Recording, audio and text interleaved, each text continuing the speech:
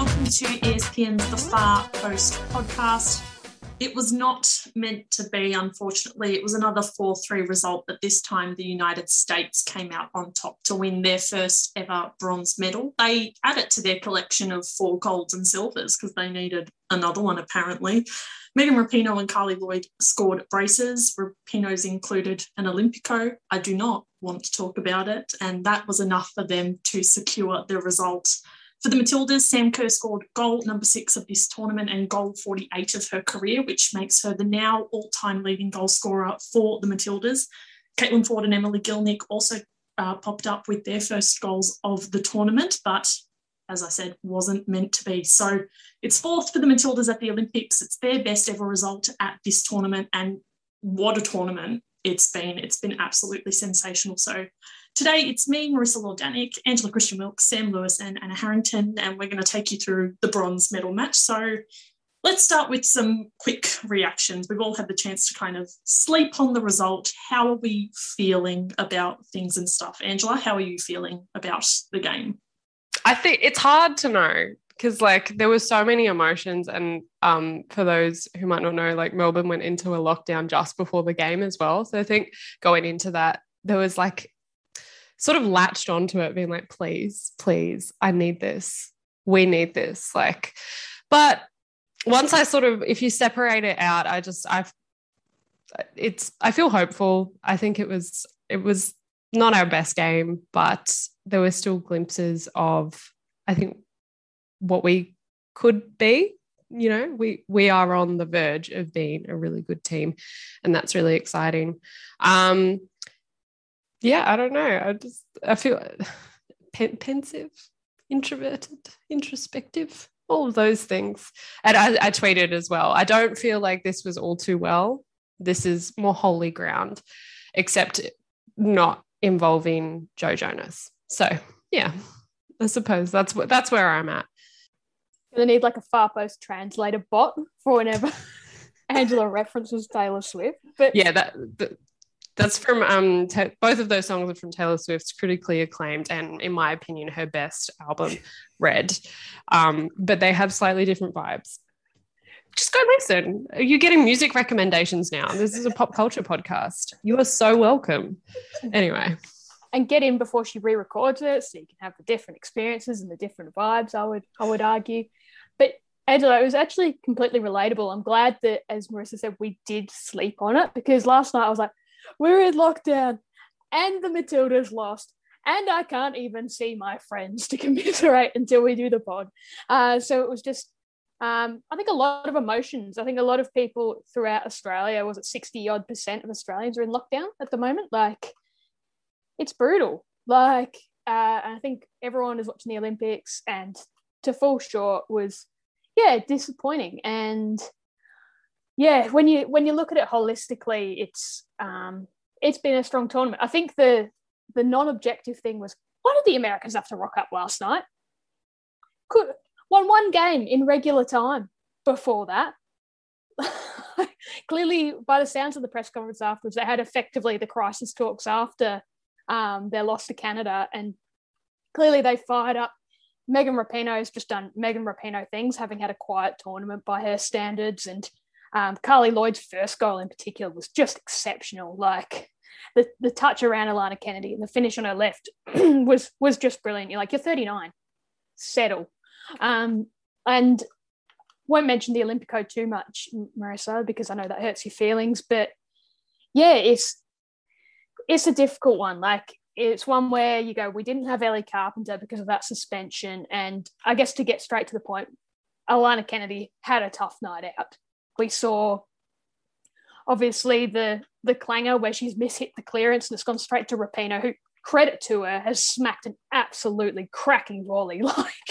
Not many players would have the instincts and the skill and the awareness around them to pull that off, but Megan Rapinoe's got all them in spades. And then also Kennedy, a rough moment for Carli Lloyd's second goal just after halftime, which is a real hammer blow where she's really Kristen Press, I think, has put the ball over the top. She's going toe-to-toe with Lloyd, really undercooks her header back to Tegan Micah, who's then stranded in no man's land, and Carli Lloyd just goes and, I think, nutmegged Micah to make it 4-1. So, yeah, it's a difficult one. Like, as a whole, it was frustrating. It felt like a missed opportunity, especially given we drew level through Sam Kerr, and then AD Franch pulled off a great save to stop us taking the lead literally 2 minutes later. And then another 2 minutes after that, Rapinoe hits that volley.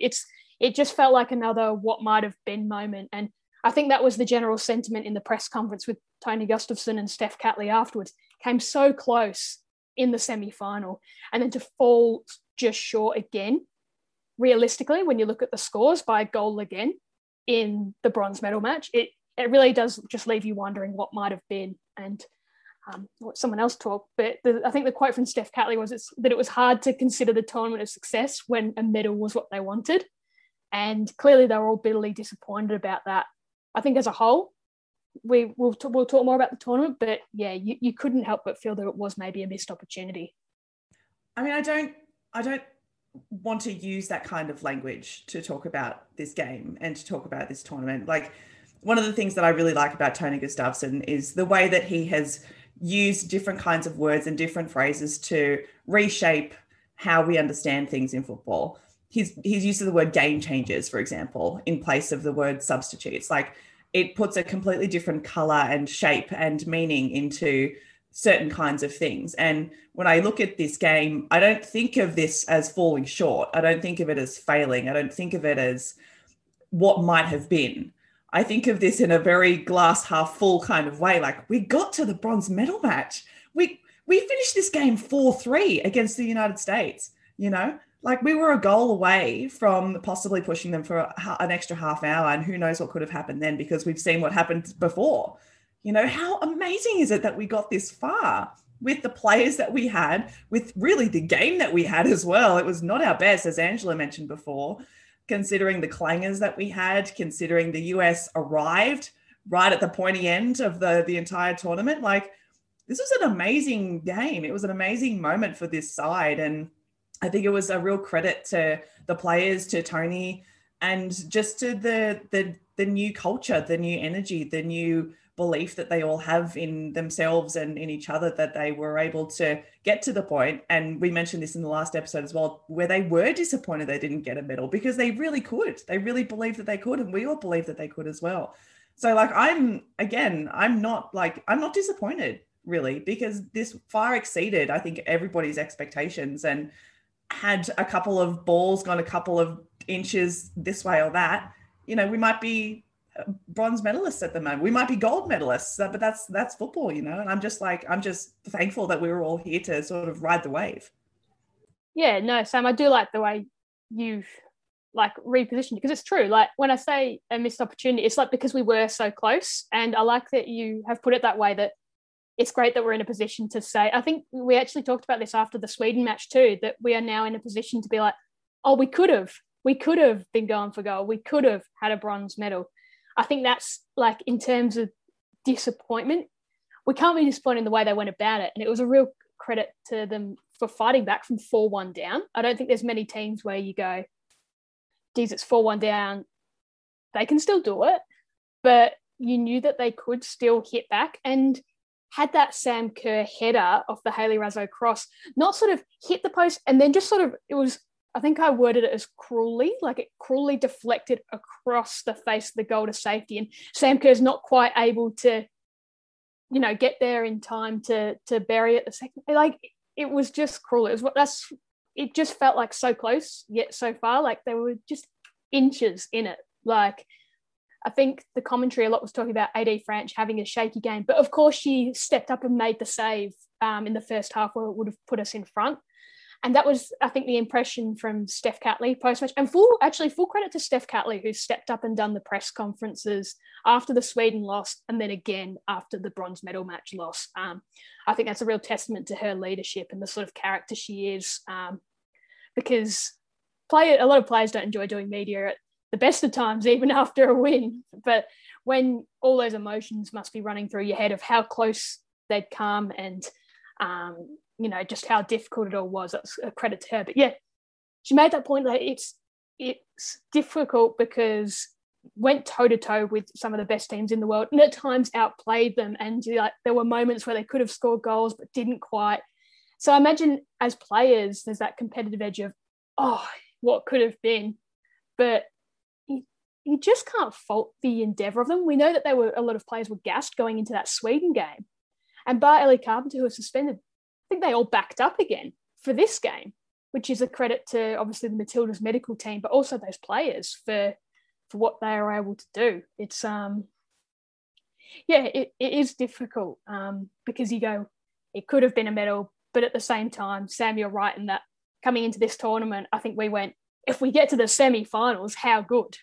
Like, that will be overachieving because we'll have won a knockout game and we'll be in a position to challenge for a medal. And yeah, it's just a weird like mix of emotions right now. So it's a what might have been, but also what a tournament they put in nonetheless. And yeah, Sam, I enjoyed your piece that sort of said as much. Like, everyone was riding the Matildas and everyone was getting behind them. The TV audience has got bigger and bigger game on game. And I mean, it just sums up the pride that I think everyone has had in this team, even if, you know, they are ultimately going home empty-handed. This is thank you for mentioning that, Harry. This is one of the things that I wanted to bring up as well is what Tony Gustafsson said in the post-match presser. He came up with this absolutely sensational line that I included in my piece for The Guardian after the game. He said, "You don't remember what someone said, you don't remember what they did, but you will definitely remember how you made them feel. You can win different things in life. You can win trophies and you can win the hearts of people." I think one of the reasons why those viewers are sky high in terms of numbers is that they show that they wear their crest on their chest and always give their best. The passion and the belief and what lives in this team in terms of the never say die attitude means we connect with a lot of hearts out there, and they deserve that. And that's, I think, the biggest takeaway for me and for a lot of people from this tournament is that the Matildas have repositioned themselves as the team that they were a couple of years ago, that team that is really able to capture a nation, a team that we are all able to rally behind and really believe in and see the best versions of ourselves in. I had messages from people who have never really watched football before, who have followed every ebb and flow of this tournament with the Matildas. My mum posting about why wasn't Mary Fowler being given more minutes. My brother running around the front of a television screaming at the referee for not giving Sam Kerr a penalty. Like, these are people who have never really paid attention to the Matildas or to women's football before, but this team has captured them. It's captured more and more people. In my mentions, I'm seeing so many more new fans who have just been captivated by this brilliant team, this joyful team, this determined team. And it just makes me so proud to be part of this. You know, we are part of this community. We are part of helping to build the spirit and the vibe around these remarkable women. And what a time for all of this to arrive. What a time for us to go toe-to-toe with Sweden, to go toe-to-toe with the USA, to go toe-to-toe with these teams that are ushering in this next era of women's football at international level. And for us to do it 2 years ahead of hosting a Women's World Cup is like, it's just fairy tale stuff, you know, like it couldn't have arrived at a better time. And it's going to give so many people in the game, in Australia in particular, so much more belief and determination to do everything that they can in the lead up to 2023. Like, when I think about the W League now, as a result of how good this tournament has been for the Matildas, I have a completely different feeling about the way people are going to approach that league and those players and those teams. Like, the ripple effects of moments like this, I think, can't really be underestimated. That's why I'm just like, my takeaway from it is just all positive. A line I loved as well, Sam, from Tony post-match, and yeah, Tony and Steph actually both looked shell-shocked after the match. The poor things, like, just what a couple of weeks they've been through. But I liked when he got asked about how much the loss will stick in their minds in terms of hosting a World Cup in 2 years, which ties into what you've just said, Sam. Aims from this team, what can they do going forward? And I like the quote that he said. Tony said in the circle post-match to the players, "I actually hope we never forget the feeling we felt after this loss, because that feeling we never want to feel again. And we need to use it as fuel to make sure that we work hard, you know, go one day better, so that come the 2023 World Cup, we have that feeling that we had against GB, that excitement, that celebration, winning to win. Like, and I love when teams do that. Like, you've got to turn it into something more. We talked about the disappointment and Steph Catley saying, you know, we wanted to come away with a medal, but you go, can we use this fuel to take us to another level? And on home soil in 2 years, there's no reason to believe that this team can't like take their game to another level. Like, this team only came together under Tony, and we've mentioned it in previous podcasts, in April. And I think that was one thing that Steph Catley was really measured in talking about, like how much this team has improved. Like,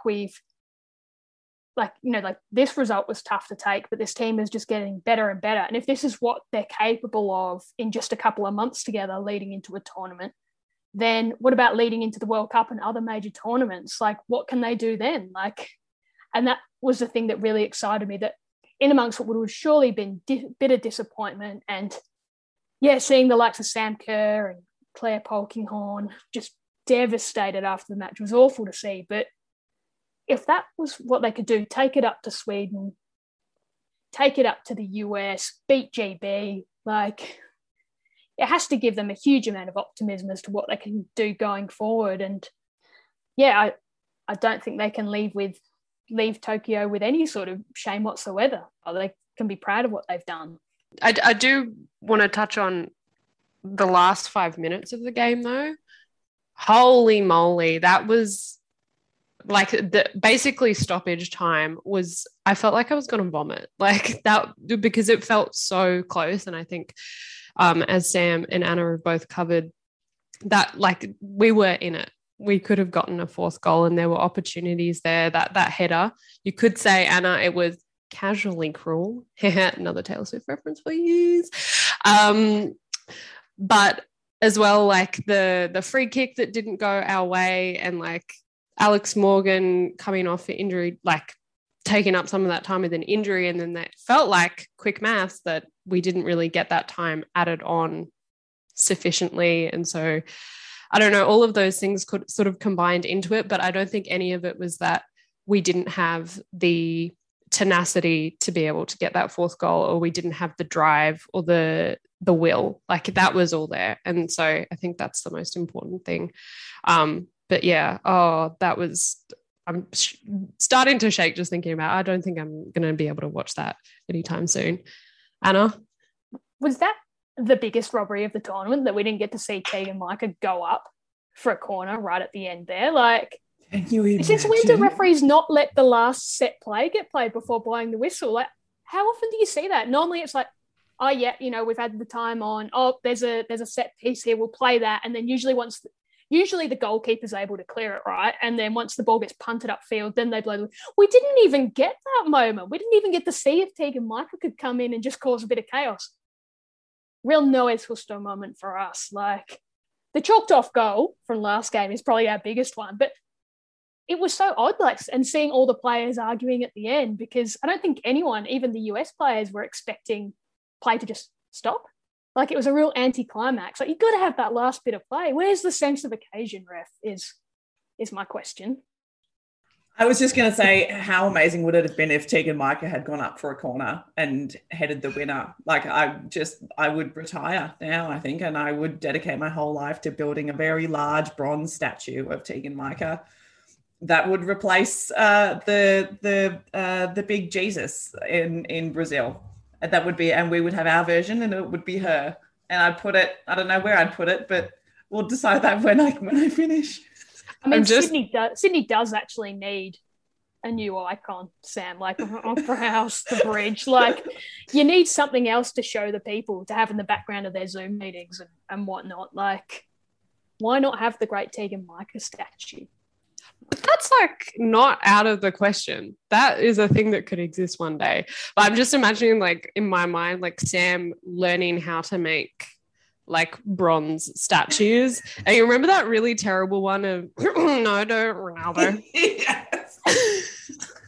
And you're just like, you keep making them and you're like, something's not working. And it's anyway, but yeah, on a similar note, I suppose, I also really liked what you said, Sam, about like our sort of role in this, in like bringing people into the fold and into the women's football community, and how we're essentially vibe merchants at this point.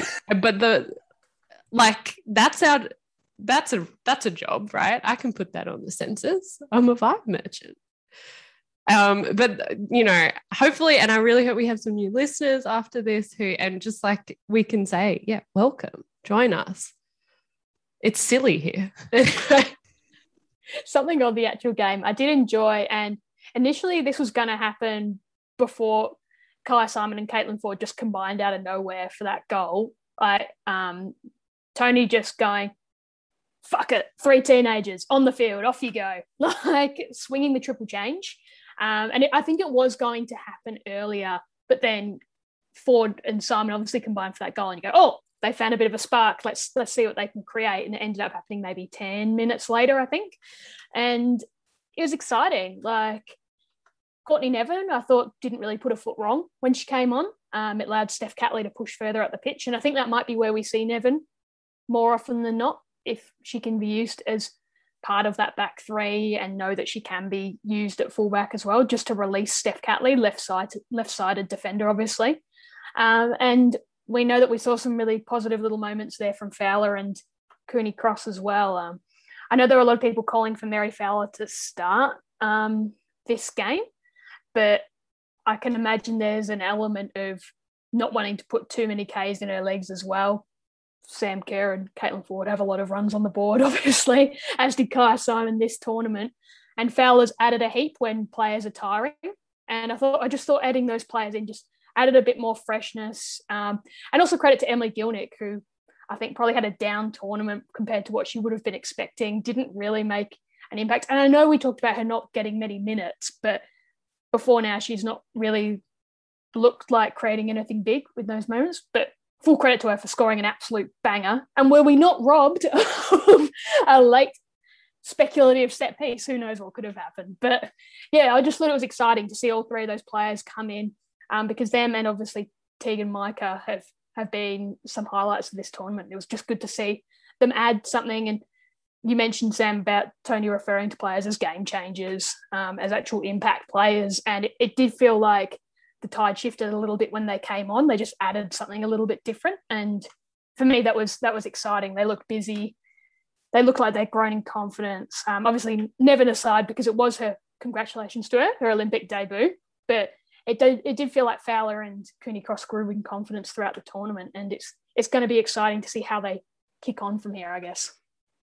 Speaking, I guess, of quiet tournaments and players or teams who decide to show up right at the last minute, Caitlin Foord, I feel like this was really the only game where she's sort of looked dangerous consistently.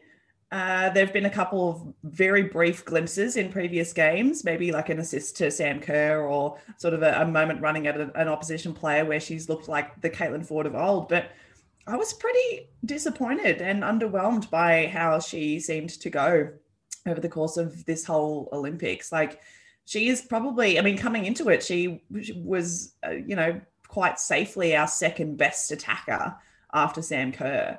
And I just didn't feel like she showed up. I feel like Kyah Simon really overtook her in a lot of different ways. And yeah, I'd be curious about all your thoughts about how you saw Caitlin Foord and whether it was just a confidence thing, whether it was a form thing, whether it was an injury thing.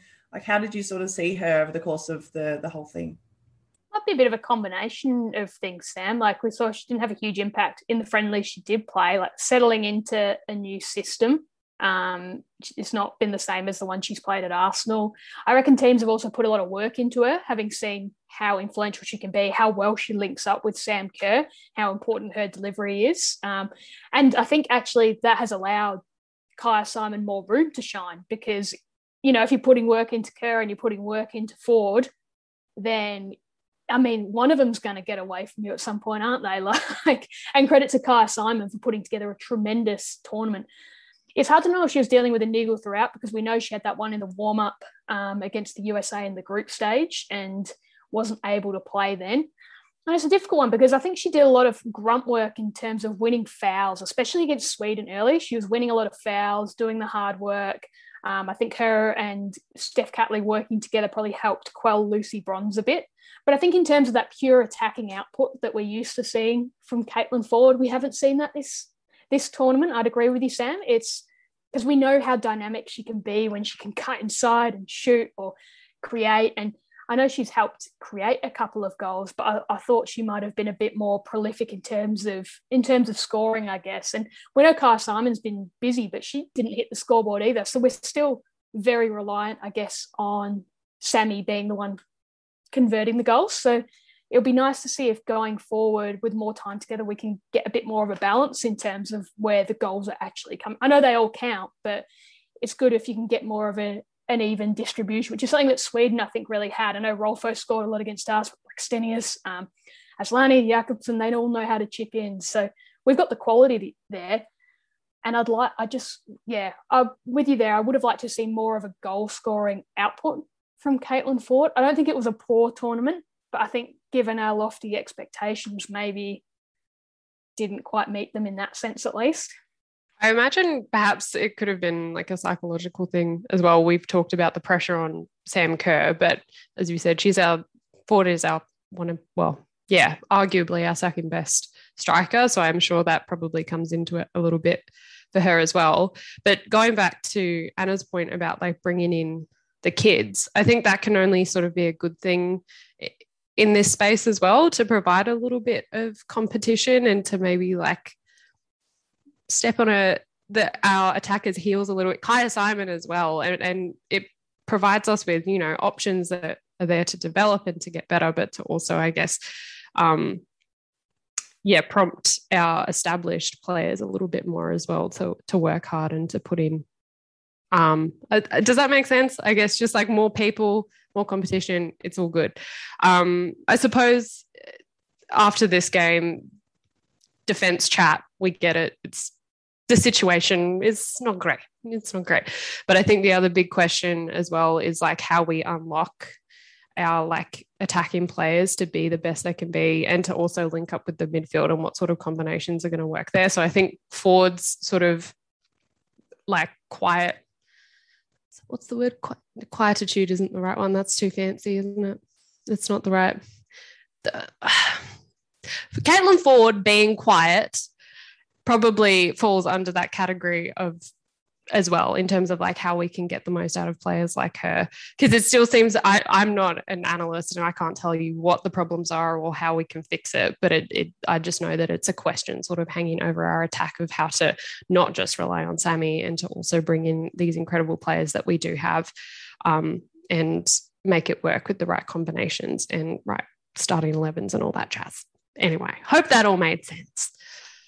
I'll be intrigued as to how at least Kellen Knight's fitness progresses, because I think if we can slot her into midfield, that can release Van Egmond to be more creative. And obviously when we look at if in the future we can get Ellie Carpenter back out wide, does that release Hayley Raso to go forward? Like, it's all a little bit who can we plug in where to release her? And I think a big one for me is getting Van Egmond a bit further forward. I think she comes under a lot of criticism, some justified, but a fair bit seems to be people don't like the type of player Emily Van Egmond is.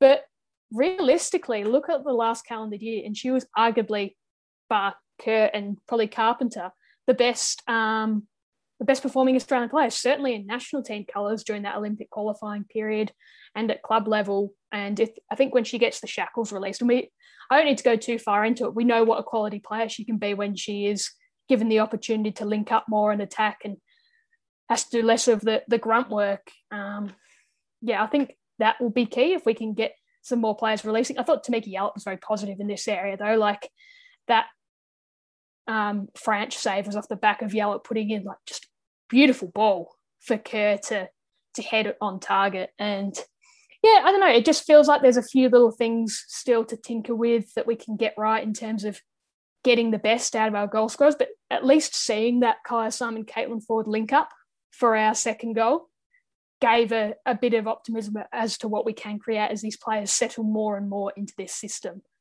And it's probably something worth thinking about as well. We've seen some changes like Steph Catley becoming clearly our number one set piece taker, which has been a really, really positive change and a really, really exciting change. And quite a few players have got on the end of what Steph's been able to deliver. And I think we're going to see things change a little bit going forward. But yeah, as to what the answer is. Well, there are going to be lots of answers, right? And that was sort of, I think, that one of the ulterior purposes of this whole tournament for Tony and the coaching staff was this is really one of the few opportunities that you get, these high pressure, high turnover tournament environments where you get to really see what your weaknesses are.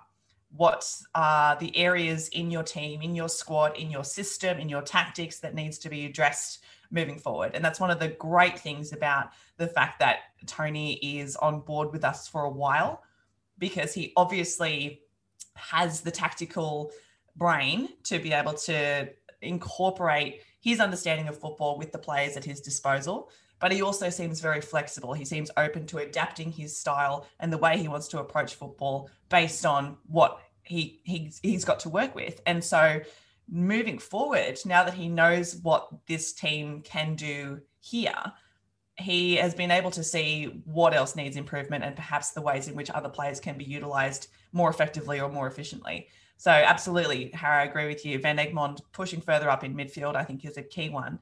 That perhaps to ask the question about formation as well, because if Tony wants to persist with sort of a 3-5-3 or whatever, then that, it changes the combination of players you need in midfield by virtue of who needs to do more running to cover for certain things. And I think the US game in the bronze medal match sort of exposed a little bit of that. We looked quite outnumbered and outrun in midfield a lot of the time, particularly in the first half. And that wasn't necessarily a problem with players. It was just about formation. It's just about the kind of system that Andonovski deployed versus Tony, and those two systems not quite meet, like seeing each other eye to eye, I guess. But a good coach is one who can adapt, as he always says. And I think he was able to do that. He was able to make adjustments. He was able to move players around in order to bring Australia back into the game as well as he could from his position on the sideline. And then the responsibility fell on the shoulders of the players. And, that's great. That's what football is. But yeah, now I'm really looking forward to seeing how he goes about his scouting for the next major tournament that the Matildas will be playing in, which will be hopefully the Asian Cup next year in India. That's not necessarily a tournament we need to send our best and brightest out game after game, because we've already qualified for the Women's World Cup. The Asian Cup is the sort of qualifying tournament for the Women's World Cup the following year. Because we're hosting it, we automatically qualify. So that really is a unique opportunity for Tony to bring in a whole lot of other kinds of players to really experiment and see how they can fill in the holes and answer the questions that this Olympic campaign has started to ask. Yeah, Sam, I agree. It's about developing more depth, which I think is the key. Testing out players. Can you? Yep. And I think people in Australian football love bringing up Alex Chidiac in particular. Can those sorts of players go and do their thing at club level, get lots of runs on the board and step up? I was fascinated, and Sam, I think we talked about last night, seeing people talk about just after coming fourth at the Olympics, taking it up to Sweden, taking it up to the US in the bronze medal match, people talking about almost like a clear out, like who's getting moved on, who's going and who's getting brought in. Because for me, the biggest thing we saw in this tournament was we need more depth. We need the options to come off the bench. We need more players who can plug and play, who can be used as genuine options. Like, I know the US didn't have their best tournament, but you look at who they could bring off their Rose Lavelle, for example, off the bench. You look at Sweden, who were able to rotate and not have to play Blackstenius every minute, not have to play all their best players for every minute. We need to develop depth. And for me, that is completely at odds with what I was seeing from some of the commentary, particularly on Twitter last night, about who gets shipped off and who do we move on. And I mentioned Van Egmond. I saw people talking about Van Egmond and Yallop and Lagazzo and all these players who have played pivotal roles throughout this tournament. It was quite a fascinating discussion when I didn't agree with it. I think the players that you maybe look at, will they go again? Obviously, Laura Alloway has retired. Ivy Lewick is 36. Claire Polkinghorne's had a great tournament, but is clearly at the tail end of her career. But for me, I don't think there's going to be wholesale change. It's about players bumping their way in. I think it's a fallacy people fall into a lot with every sport is play the kids. Yeah, but the kids have got to earn their spot. You got to push players out. Mary Fowler is a standout talent. Same with Cara Cooney-Cross, and Courtney Nevin has clearly shown a bit as well. We know Charlotte Grant didn't appear, but she was in the squad.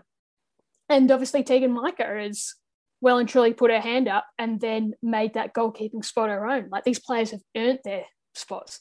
And I think that's what's going to be exciting about the Asian Cup is who can step up and say, I want a spot.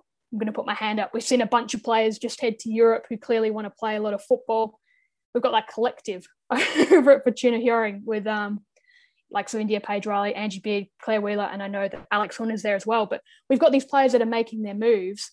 And I saw Winona Heatley go to Sweden as well. Like, all these players that are saying, I want to put my hand up. And that's the exciting thing for me. I think it's not a clear out. It's about who can step up and add to this talent pool. Angela? I think the weird thing about like the mentality of just play the kids as well is that it's not just about like talent. It's also, you have to, I'm sure there must be a psychological side of it to be developed, and you can't just like plonk a kid in place of, for example, Laura Brock, who's moving on, and expect that they're going to be able to like stand up to it mentally to big games. Like when you mentioned as well, Harrow with like Fowler not starting, for me, I thought, well, putting Fowler on where she's at in her career for a big game like the bronze medal match, that must have impacts that you have to think about in terms of how that's going to, like, her performance and the consequences of her potentially not having a good game in a bronze medal match and that sort of thing. So it's that side of it as well is sort of interesting. I'm not a sports psychologist, but I'm sure there's like a lot to think about in that department.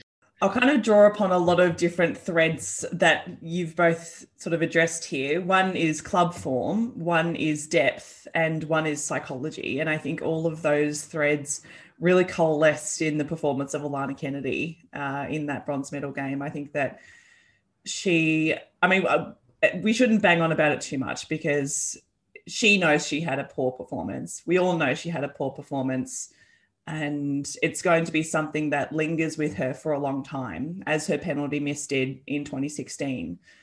But I think it is worth reiterating that club form and the decisions made at club level can have major impacts on the way that you perform at international level. And we've spoken, I don't know how many people are listening to this podcast recently, but we've spoken in the past during the most recent Women's Super League season where Alana Kennedy was playing for Tottenham Hotspur in central midfield. She got maybe 2 or 3 games at centre back, and we were all quite sceptical about that and what it meant for her Matilda's form. And I think this game was maybe a little bit different compared to the last ones that she had for the Matildas, but it was clear that there were some moments where much more experience and more recent experience at centre back would have stood her in much better stead than the decisions that she ended up making, because there were some pretty basic, I think, errors there, some technical errors, some decision-making errors that maybe she did just because she had forgotten what it was like to be in that situation. She hadn't played centre-back for so long. So, yeah, I'm curious to see now, particularly what Kennedy does in her next move, because she's not returning to Tottenham, at last I heard. But she is obviously still good enough to play her club football overseas. So whether she goes back to America, whether she stays in England, whether she goes to Sweden, I think that she is going to hopefully, now that she's older and wiser, she's no longer that 21-year-old who missed the penalty in Rio. She can see the relationship now between club and national team form, and she's going to make hopefully a more informed decision about her club game based on her experience over Tokyo. The most depressing "we were right" possible, because you don't. Yeah, it wasn't nice to see that, and it's not nice to think about how she's feeling after that match. Friend of the pod, Tom, he's a big Alana Kennedy defender because obviously she makes these mistakes and everyone's like, and I mentioned, I think a couple of episodes ago, it's because she's like got the smarts to play the ball forward, and she's good. She makes good passes, and she's got that sort of forward momentum attached to her. But I think the interesting thing is, for me, first of all, like, Alana Kennedy as a leader, is that going to be the thing? We've talked about this before. Is she going to be the person that steps into the boots of someone like Polkinghorne in terms of what she brings on the field in organising and leading our defence? And the other thing as well is, if we do have someone like Alana Kennedy as a consistent person in our backline like that, there are other things that we need to be looking at in terms of the defenders that accompany her back there, which we perhaps didn't see was perhaps missing as well in terms of Ellie Carpenter. Ellie Carpenter does get a lot of criticism for sometimes not defending as much as she should.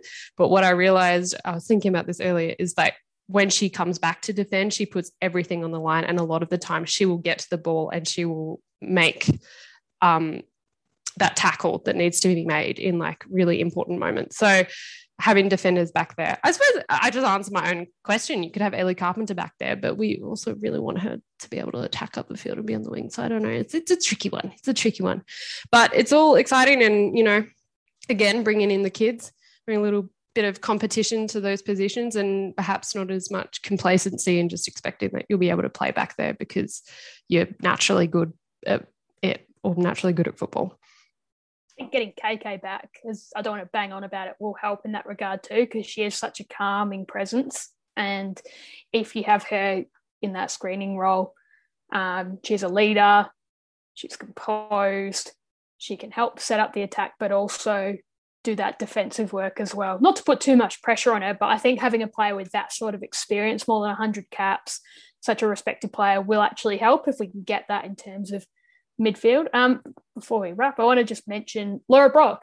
Obviously announced a few hours before the match that this would be her final game for the Matildas. And I just think it's a real credit to her the way she has gone about, especially the tail end of her career. She got a few minutes late, obviously, so she made 2 appearances off the bench this tournament. But this is a player who looked well and truly out of the frame, and then went to Melbourne Victory, put in like an incredible W League season, leading that defence, got called up for the 2019 World Cup, came back into favour under Ante Milicic, was really good in the lead-up, and then had that really unfortunate foot injury and missed the Olympics, but played such a role in the dressing room in terms of supporting that team. Chloe Lagaza referred to her as her superwoman, which was her iconic celebration, the Miracle of Montpellier, which just underlines the quality of person Laura Brock is. And she played a big role in terms of supporting Carly Rosbach, and a player who I think we could have actually used in this tournament, played a big role in terms of supporting Carly Rosbach and to step into that hole and have a real impact. And then, yeah, she obviously missed out on the World Cup, fought back again, had another top season, then obviously went to France and clearly enjoyed her time there, worked her way back into calculations, and she's managed to finish her career with a couple of appearances at the Olympic. You speak to anyone who has ever worked with Laura Alloway as a player, as a coach, as a staff member at a club, be it physios, media, whatever, everyone just has great things to say about her as a player, and more importantly, as a person. She's clearly ready to move on to the next stage of her life now, but I don't think you can underestimate the sort of influence she's had. And the reaction of her teammates on social media yesterday, hours before one of the biggest games of their lives, I think really reflected that. And another moment was post-match. Her career had just finished, but there were photos actually of her sort of on one knee speaking to Steph Catley, who was on the ground clearly devastated. So I think that's a testament to both the player and the person, that even in her, what I can imagine would have been an overwhelming number of emotions, 1, the loss, 2, the final game of her career, was still comforting her teammates. So, yeah, Laura Brock, congratulations on a great career.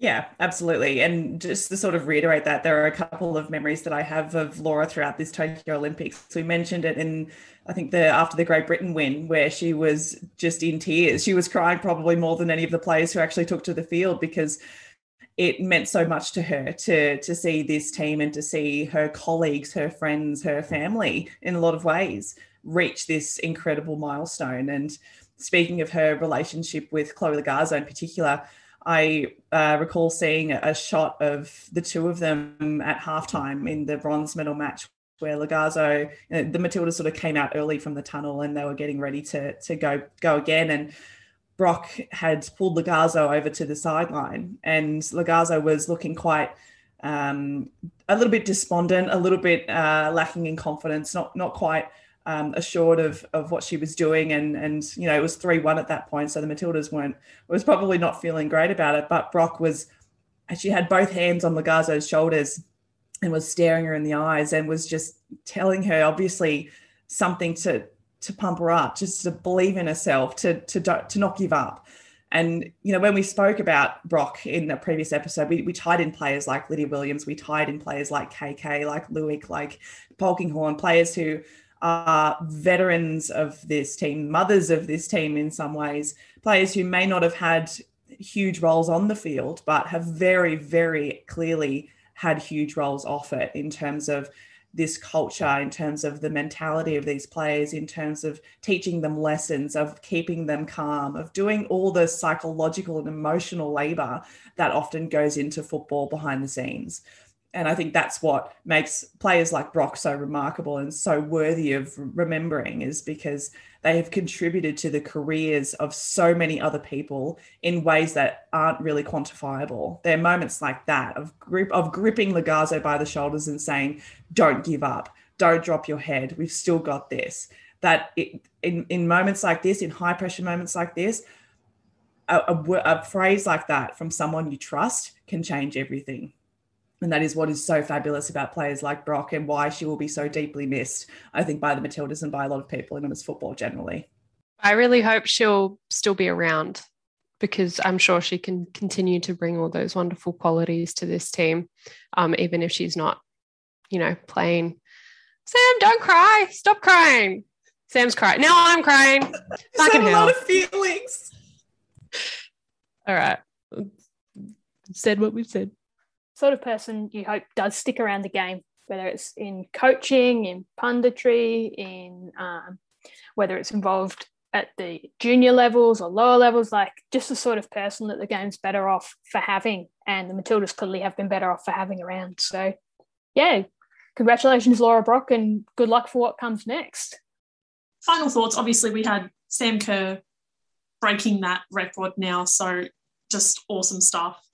The Sam Kerr goal was so good.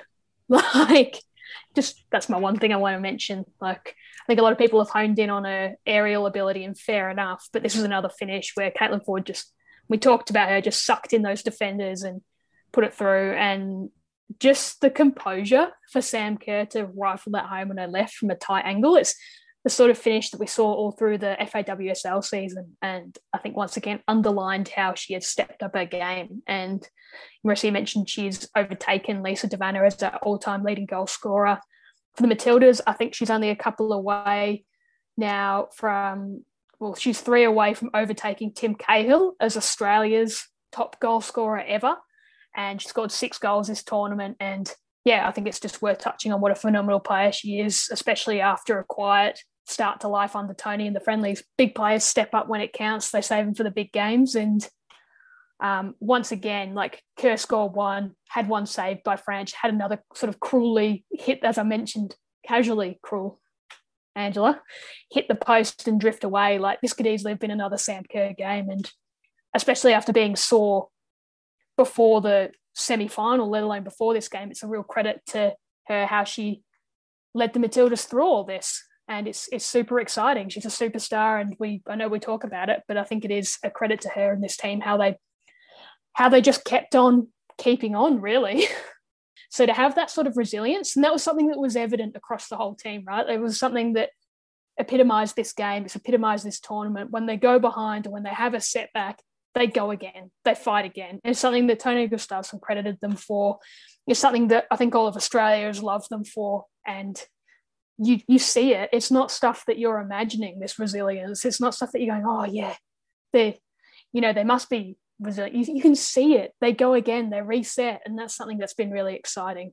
The fortitude from this team across the board. Sam Kerr has it in spades. Alana Kennedy has had a down game last night, but she's shown that she can bounce back as well. And I'm confident Ellie Carpenter will also bounce back from the disappointment of that red card and what it meant for Australia in the bronze medal match. I think that's one of the things we can really take out of this, because if you're going to challenge at major tournaments, you have to be resilient, because things don't always go your way. And for me, that's one of the most exciting things we've seen. I know never say die is the phrase, but you really did see it. And that was included in this game, even the one that didn't go our way.